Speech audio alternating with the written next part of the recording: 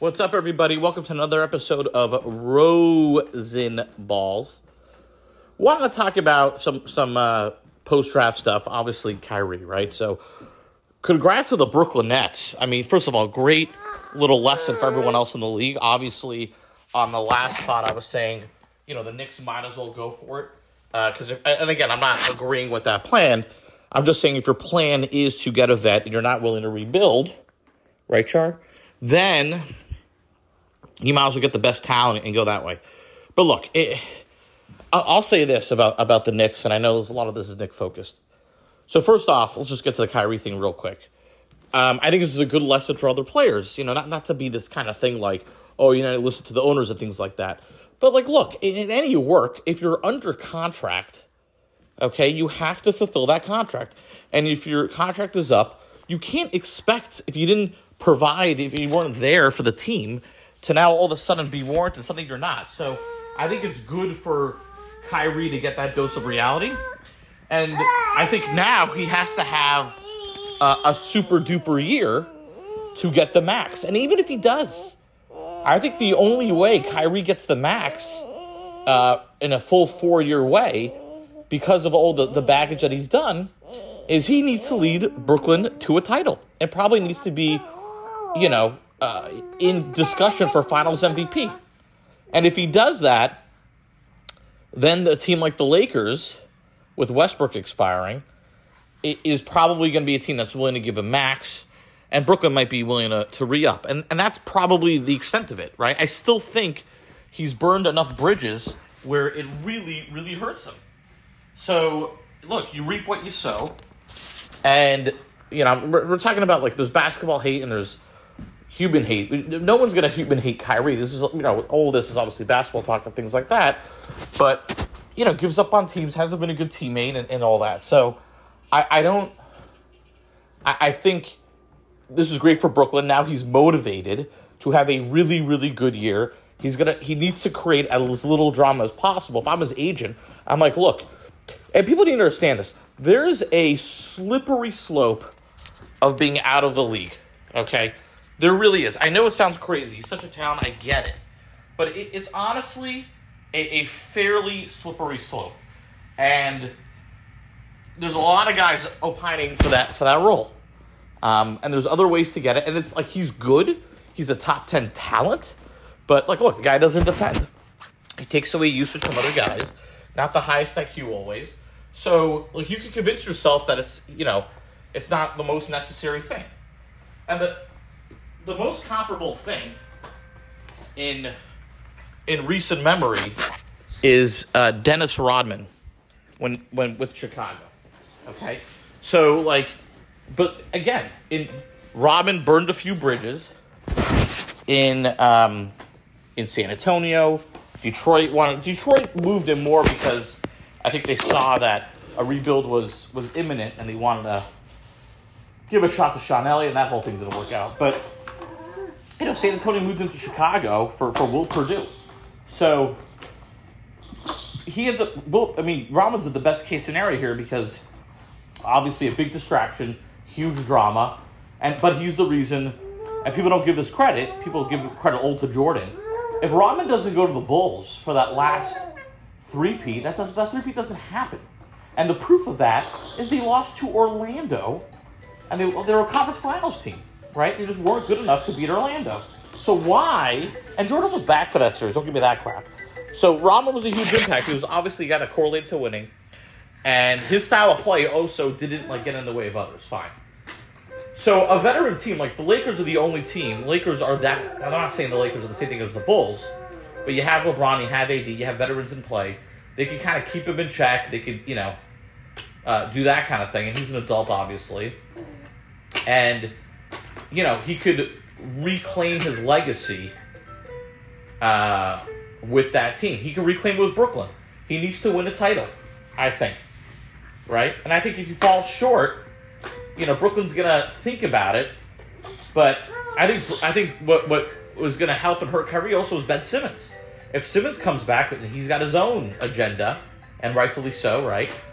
Simmons needs to come back and be a impactful player if he wants to stay in this league. this is a good lesson for all the NBA players. I don't care how big of a superstar you are.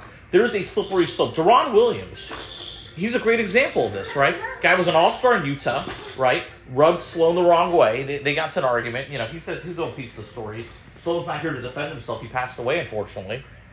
And it ended it. And Deron Williams even admits now, and good for him for admitting this, that when he was younger, he made mistakes with Sloan and Utah management. Okay? And Utah sided with Sloan in the end, basically, because they moved Deron. And, his career really wasn't the same after that. He had one decent year in Brooklyn. But then, a few years later, he's on a 10-day, basically, or veteran minimum with Cleveland. And then he's out of the league. He's out of the league a few years later. So Kyrie needs to learn from the Deron Williams situation. And that could be him. If he comes back to Brooklyn, he creates some drama. He's like, hey, listen, I'm not playing here. I had this whole issue. And then, he goes on Instagram or whatever, and they see him partying. I think Marks is going to be strong with him. And I think that's going to be especially true if they see anything from Simmons. But here's the thing. Brooklyn really has until the deadline. I think Kyrie needs to understand this. Brooklyn has until the deadline to make the move or not. I think the Lakers are always going to be willing to do the Westbrook-Kyrie swap and give up picks. They're probably more desperate than Brooklyn. Okay? LeBron literally has a window. He's already flirting with owning a team. Retirement is in the not-too-distant future. So the Lakers are the more desperate team in the league. And if the Lakers, have a chance to get Kyrie, even if he's being a prima donna or whatever, they're probably going to make that move. I don't know if they have another choice. But that's not the case for Brooklyn. Brooklyn does have a few outs. If Simmons plays back to all-star form, and they're really, really good, and Kyrie doesn't play, and they're still winning without him, I could see them being more willing to do something at the deadline to unload him. And I don't think it's going to end well for Kyrie, right? I think if he goes to the Lakers in this hypothetical situations, and they don't do well, his next contract's not going to be pretty. No one's going to give him more than, 8 figures after this. So, and you say 8 times, you're crazy. Look, happened to Iverson, happened to Arenas. They both ended up in Memphis, okay? And they were good. And they were aging a little bit, so that's different. Arenas, not so much, right? Arenas is actually a good example. Steve Francis, decent example. Stephon Marbury, good example, right? Or these guys, your career could deteriorate quickly. It really can. Carmelo Anthony. So Kyrie needs to keep himself in check. His agency needs to be strong with him on that. Let's get to the Knicks part of this for a second. So I think the Knicks now going all in on Brunson. Look, again, fans are not the GMs, right? I don't know what's the inner circle that was coming in from Dolan. I suspect, just based on recent history, and we talked about this before, where they're a big, let's go for free agency type team, okay? That seems to be their MO, okay? They tried it after Ewing retired, and they finally had cap space, right? They first try it when LeBron's a free agent. They think they're going to get players there. Doesn't work. It's they're in New York. The thing that they have to understand is, they need their self-awareness is atrocious. They think it's still the Mecca, it's still MSG, it's still New York. That's enough to get someone. It's not now because of social media, because of global PR. You could be in Milwaukee like Giannis and have a movie on Disney like Rise. Okay, you don't need to always play for New York or LA. It's not true. It's not true. So, and players just want to work for it, just like in life, right? If you're looking for a new job, you want to look for a competent organization. If you know the organization keeps going through turmoil, and in this case, they keep switching coaches, and they don't really have a good, GM and management system, you're not going to clamor to go there, right? Unless, you're a fringe all-star, in this case, a Randall, and I'll say, a Zach LaVine type, maybe. Maybe. That's the best guy you're going to get at free agency who, could reap the rewards of PR and the endorsement deals. Maybe, because he'll be number one guy in the big market. That does have value. It's got cachet. So in this case, let's go with the reality. So Kyrie opts in, good bluff by Brooklyn. I think he's going to have a good year. I think they're the title favorites because of motivation. Kyrie's incentive. And look, if you're smart, the NBA GMs have gotten smarter in the sense that they pay for winning. So if you're a good player on a great team, you're going to get paid more than a great player on a good team. Okay? This is just how it's happening now.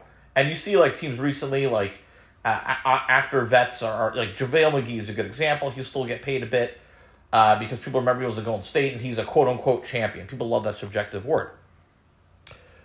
Back to the Knicks factor, okay? So they're going to go all in on Brunson. Everyone's been reported. This is not new news, obviously.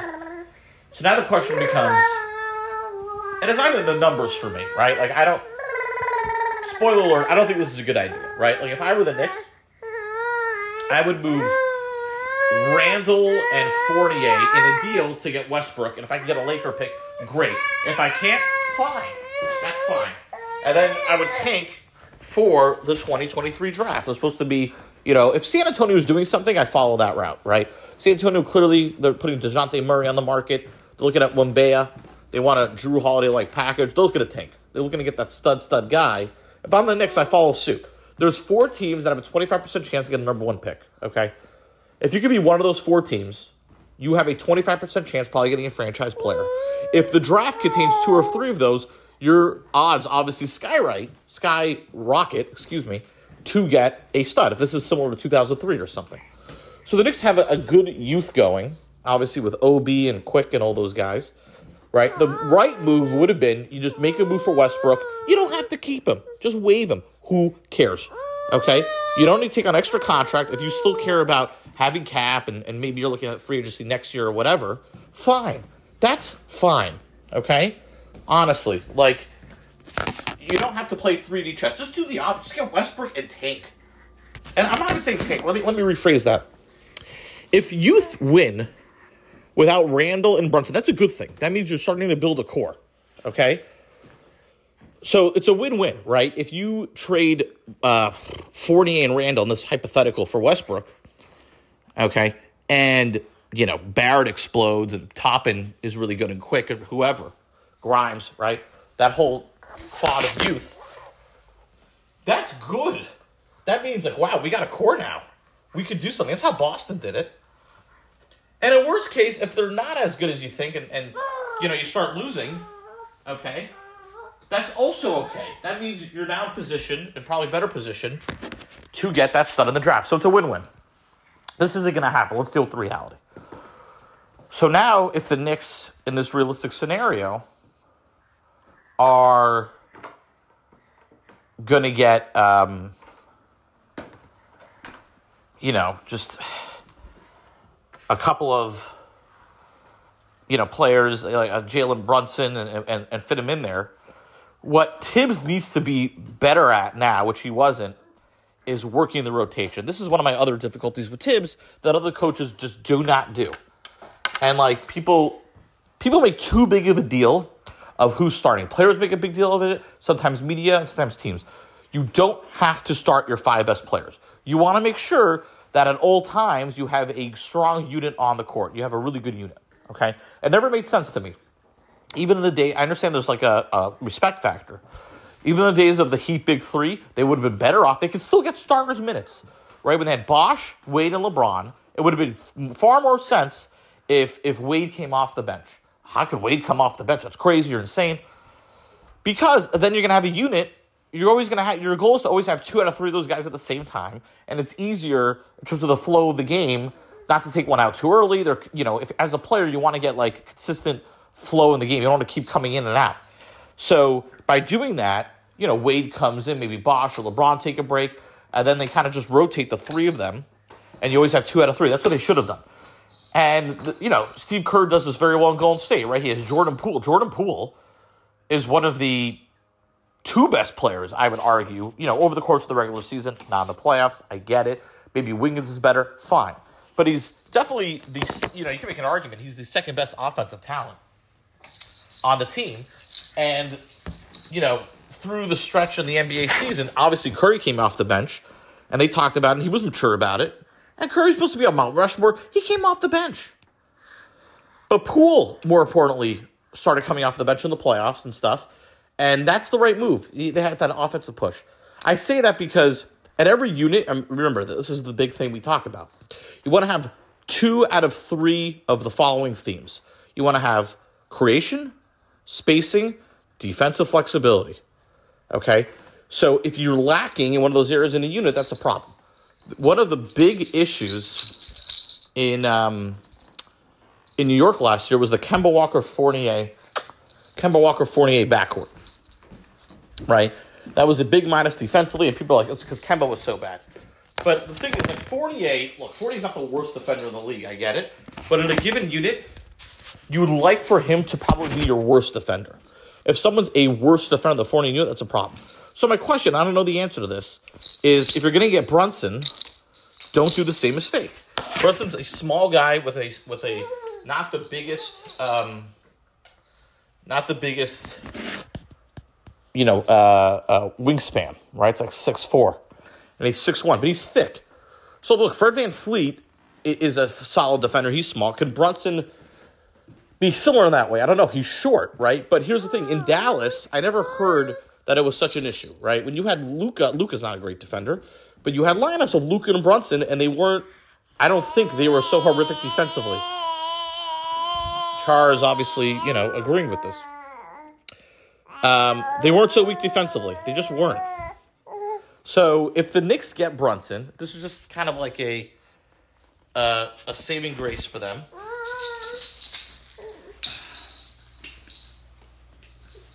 But if the Knicks get Brunson and they play Brunson and Fournier together, that's concerning. So if it could work, my point is it depends on the rotation, and then it depends on the back end defense. So if Robinson's healthy, now Robinson gained a decent amount of weight over COVID, over the bubble, and that hurt him, and I think he got hurt more, right? Toppin showed really good defense down the stretch. So if one of Robinson or Toppin are strong defensively, there's a potential that this could work. Okay? But if the Knicks are smart, they probably bring Fournier off the bench. All right? You're going to have Brunson. You don't need his offense initially. You have other spaces there. And you have other guys you need to develop, like Quentin Grimes. You have Cam Reddish. Okay? So if the Knicks run the rotation is really going to matter if you have Brunson. I'm going to just make this up, but if you have something like, if you have Brunson, Barrett, and then that third, and you'll probably start Randall and Mitchell Robinson. Let's just be honest, whether you agree or not. Okay, look, I like Obi Toppin, huge fan. He needs to be the first big off the bench. So that's like, that other wing to me needs to be probably Reddish, if he could really improve that shooting, or Grimes, who showed to be a pretty decent 3-and-D guy. That other wing, right? Tibbs hasn't shown to give Reddish a shot, so why would he? He probably has to show a lot in preseason or whatever, so I'm not going to assume that. But if it's Fournier, that could be pretty bad. Now, on the flip, the opposite's really good, right? If you have Fournier coming off the bench, now it's quickly Rose, Fournier, I don't know, some combination with one of these guys could be moved in with a TPE, then that's not so good. The other thing to note is, I think one of the biggest blessings in all this could be if the Knicks need to move Fournier to even sign Brunson. That's an addition of your subtraction a little bit. I don't mind Fournier. I think he and Buddy Hield are similar. A lot of people crap on them. It's hard to get a wing who could create and shoot. Okay? It just matters where you play them, right? Now, I think they're meant to be sixth men. I don't think they're meant to be starters. Depends on the team, obviously. But a team like the Pistons, as an example, if they're smart with their own thing, they could probably get even another pick from New York. They have those 4 picks. Absorb Fournier. And now if you're the Knicks, but just by removing Fournier from the equation, it's even better. So I think if that happens, and that opens up a shooter to play along, then that's really good. And that's the route that needs to happen, right? So they'll be successful depending on the rotation. Now, look, let's say a great case scenario. Let's try the best case for Knicks fans. Let's try to be hopeful and optimistic here. So let's say you move Fournier. That's actually a decent likelihood, okay? And then you're all with, Brunson, Grimes, Barrett, Randall, Robinson. I would start Cam Reddish. Tibbs has showed no signs that he likes Cam Reddish. So let's just be honest. Off the bench, Toppin, Reddish, Burks, quickly Rose. It's not bad, right? So now your hope is you need a youth to stand out, right? Barrett's got to be good. And then you're probably going to be, I think, best case, the following teams are definitely better than you, okay? Boston, Milwaukee, okay? Brooklyn, probably, it's 3, right? Miami, 4. And then there's a bunch of teams that are probably Philly. Maybe one of Philly, Chicago, Atlanta is probably going to be better than you. So at best case, you're 6. At best case, you're probably going to have a repeat of what the Bulls did last year. Let's say that's your probably good, high, likely case, okay? And if you're around the 6th seed and that happens at the deadline, like, now you have picks, now you have maybe some assets did well, and the Knicks are the kind of team that'll make another big move in hopes of becoming a conference finals team. That's your probably best case, is literally mimicking what the Bulls just did. People are going to get excited, just like with the Bulls, and then you'll have to be flame out in the playoffs. You want to avoid purgatory, right? And if teams are looking to rebuild and stuff with the draft coming up, maybe there's a trade there. That's your best hope with Brunson. Let's see what happens.